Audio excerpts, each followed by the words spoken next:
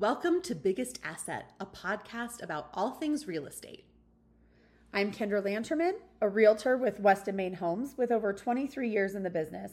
I have a background in nothing but real estate. My hobbies include cooking, spending time with friends and family, and exploring top areas in and around Denver. I have a huge passion for my little family and helping bring clients home. And I'm Brandy Wolf, a realtor at the Astor Lane Group with Guide Real Estate. When I'm not working, I'm singing karaoke and finding the best new restaurants in the city.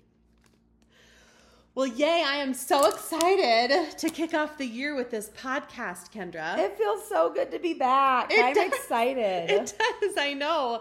And we have a lot of information to bring you guys. We do. Today we're going to cover a market update and kind of what we foresee happening in 2024 with the real estate market in Metro Denver. Yeah. Where do we go from 2023? It was a year of tumultuous changes, big challenges with affordability and interest rates. And so we're excited to look ahead at what 2024 might bring. Yeah, I mean, 2023, I really use a very technical term to describe it. The market was really funky. I have another F word, but that too. Yes. All the F words for this market last year. But no, this year is a brand new page turn, and that is because the Fed has said that interest rates are supposed to go down this year. Yes. That's the prediction. Yep. And I do think it's important to realize when they say rates going down, what that reality probably looks like is not 3% interest rates. No, right? heavens no. So setting the expectation that while rates are going to be improving and going down, there's also a limit, and there is a reason why we're battling this inflation, and we do have to keep them at certain levels. And so probably, sixes, low sixes, high fives would probably be a realistic goal sometime in the next year or 18 months. Yeah, that's what I'm thinking too. And, that would be a huge improvement because last year, what did we get up to? 7. No. In October. 8. I'm sorry, yeah. 8.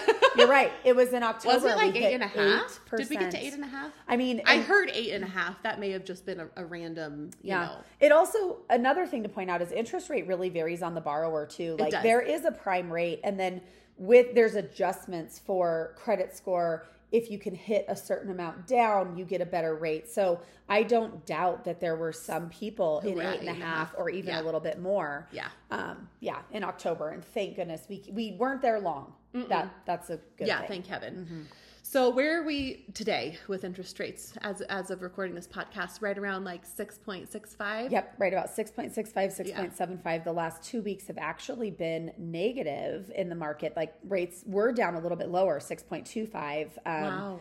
Early in the year. And then Powell came out and basically said, we're not changing anything. We want to see more continued steady economics before we make those price reductions. Okay. The market reacted to that kind of negatively. And so unfortunately, the last couple of weeks, they're up just a little bit. But I don't think that's going to last very long. I think they will be coming back down. And I know you feel the same way. I do.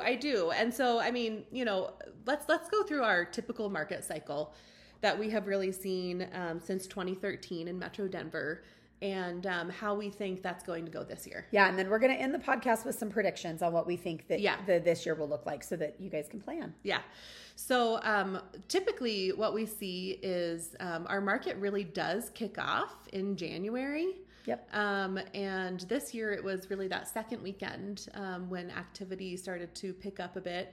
And then after the Super Bowl and President's Day weekend, we see a new rush of buyers coming into the market. Yep. And that's actually been tracked back all the way back to 2013. Yeah. So not specifically to COVID or those times. It's our historic cycle since the Great Recession. Yes. In 2007 to 2010. Exactly. And so what happens after that is we get... we go into a phase of the market where there are less homes on the market typically than buyers in the market. And that pretty much happens through like mid-February through mid-April to beginning of May. Yep. So that's really when we see prices going up quite a bit. Yep.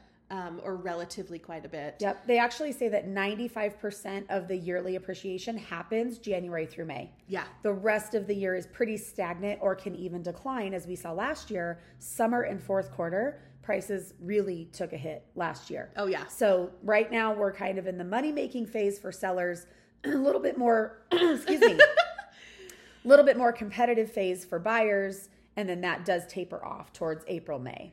Yes, it does. And then what happens after like April, May, typically? So then we see more homes come to market and buyers have more choices. And also buyers in Colorado are not here every weekend in the summer. We're living the Colorado lifestyle. We're camping, we're traveling, we're spending time with friends. The kids are out of school. The focus isn't so much on real estate on the weekends. So we do see buyers fatigue a little bit, more homes coming to the market, and really prices go down. They're not fighting so hard for your home because there's other options out there. Yeah, and then when we get through July 4th, then we see the most homes from then until about the end of September come into the market.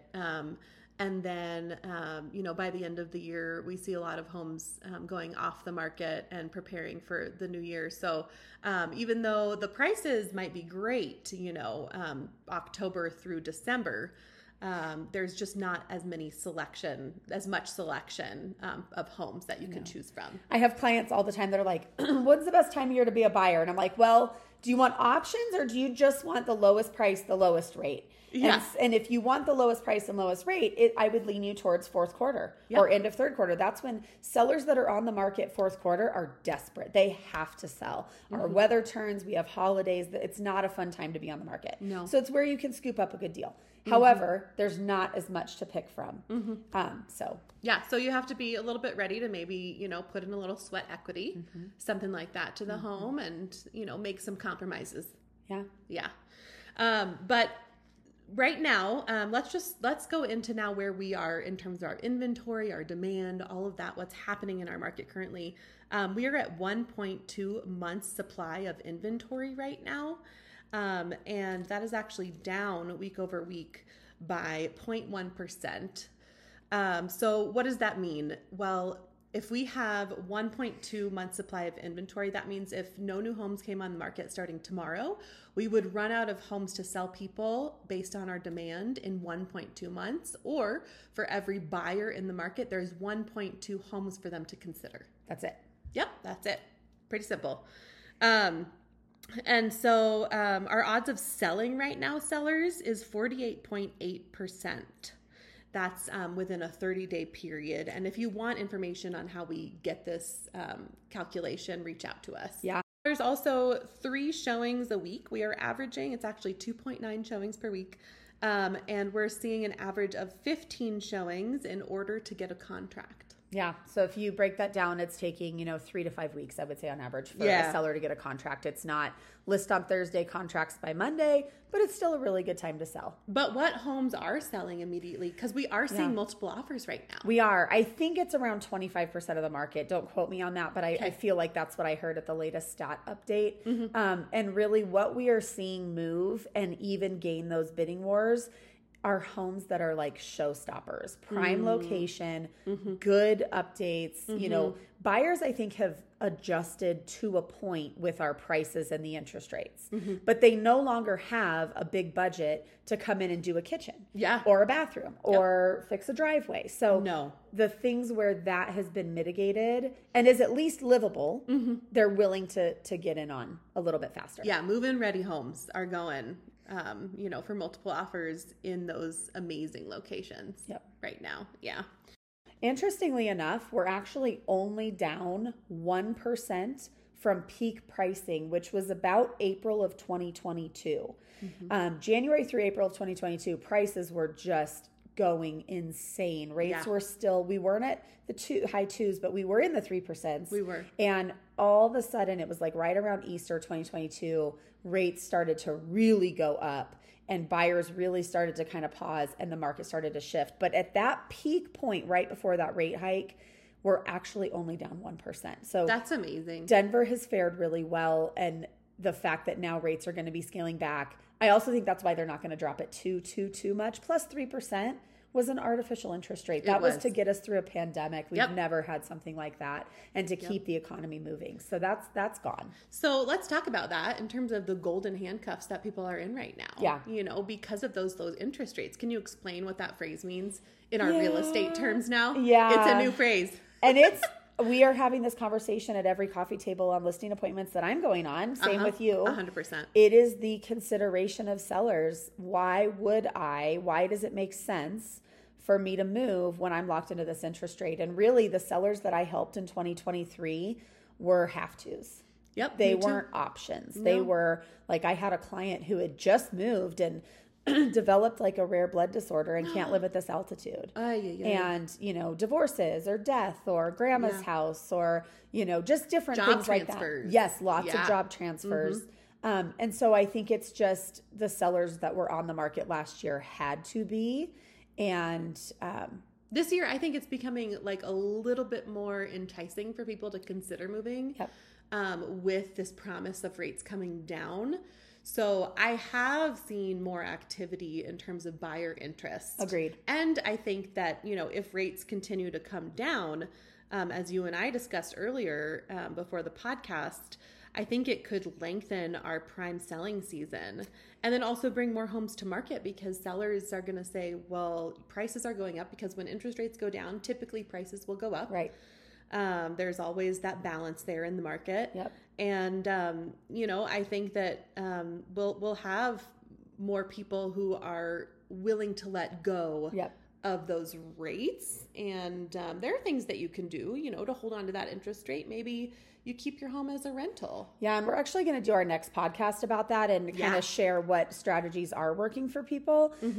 We can't bring rates back down to the threes, but what can you do? And I think all of our clients need to look at your scenario, your house, your finances, your family. Yes. And everybody has a list of, okay, I like my home, but gosh, I wish it had X, Y, Z. Or sometimes that conversation is, it needs to have, like, I'm having another baby. I need another bedroom, or I'm now working from home. I need an office.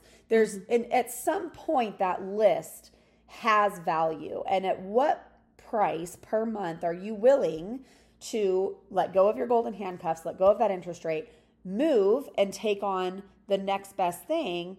There's a value where that makes sense. And there's a value where it doesn't. And I think people just have to look at their scenario and go, it doesn't make any sense. Here's what the numbers look like. I'm running payments for people all the time because just at a high level, they're like, what would it be? And I'm like, here it is. And then some of them are like, no way would I ever do that.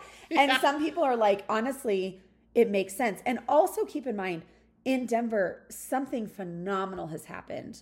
And our sellers have equity. You guys have options. Yes, that's true. And you can tap into that equity and buy your rate down to a point. You know, maybe that makes sense. There's a lot of different things you can look at, but just having that conversation, I think we're going to have more sellers entertaining the idea because those pain points for some people will get worse.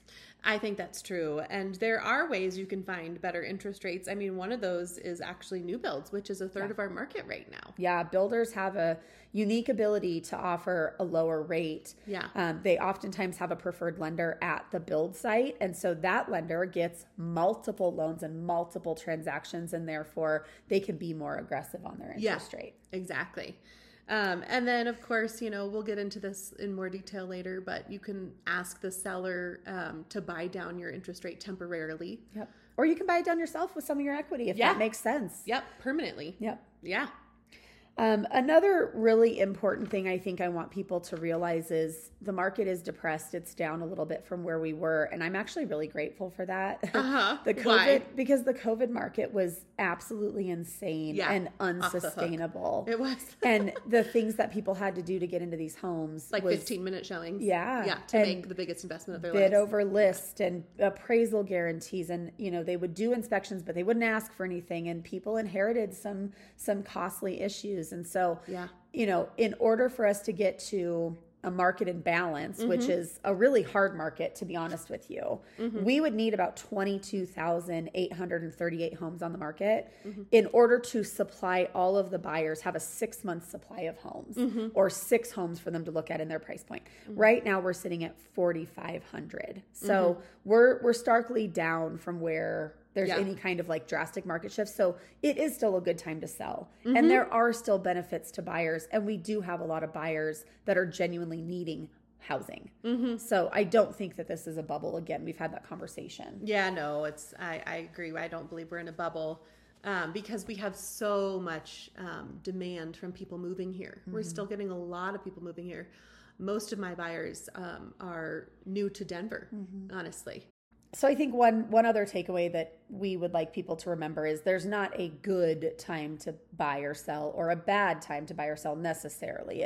A lot of it depends on your scenario, and there are opportunities in every market depending on what your goals are. Yes. So, I have a lot of investor clients right now that are looking for homes to flip. They see opportunity coming in the market and they want to invest and they want to buy. And I have some people that want to stay put. And so I think it's more, we want to be your trusted advisors and just have those conversations. And if we can help shed light on your scenario, we're happy to supply the data. Yeah, 100%. Consider us a resource for you. Yeah. Thanks for listening. Thank you for joining.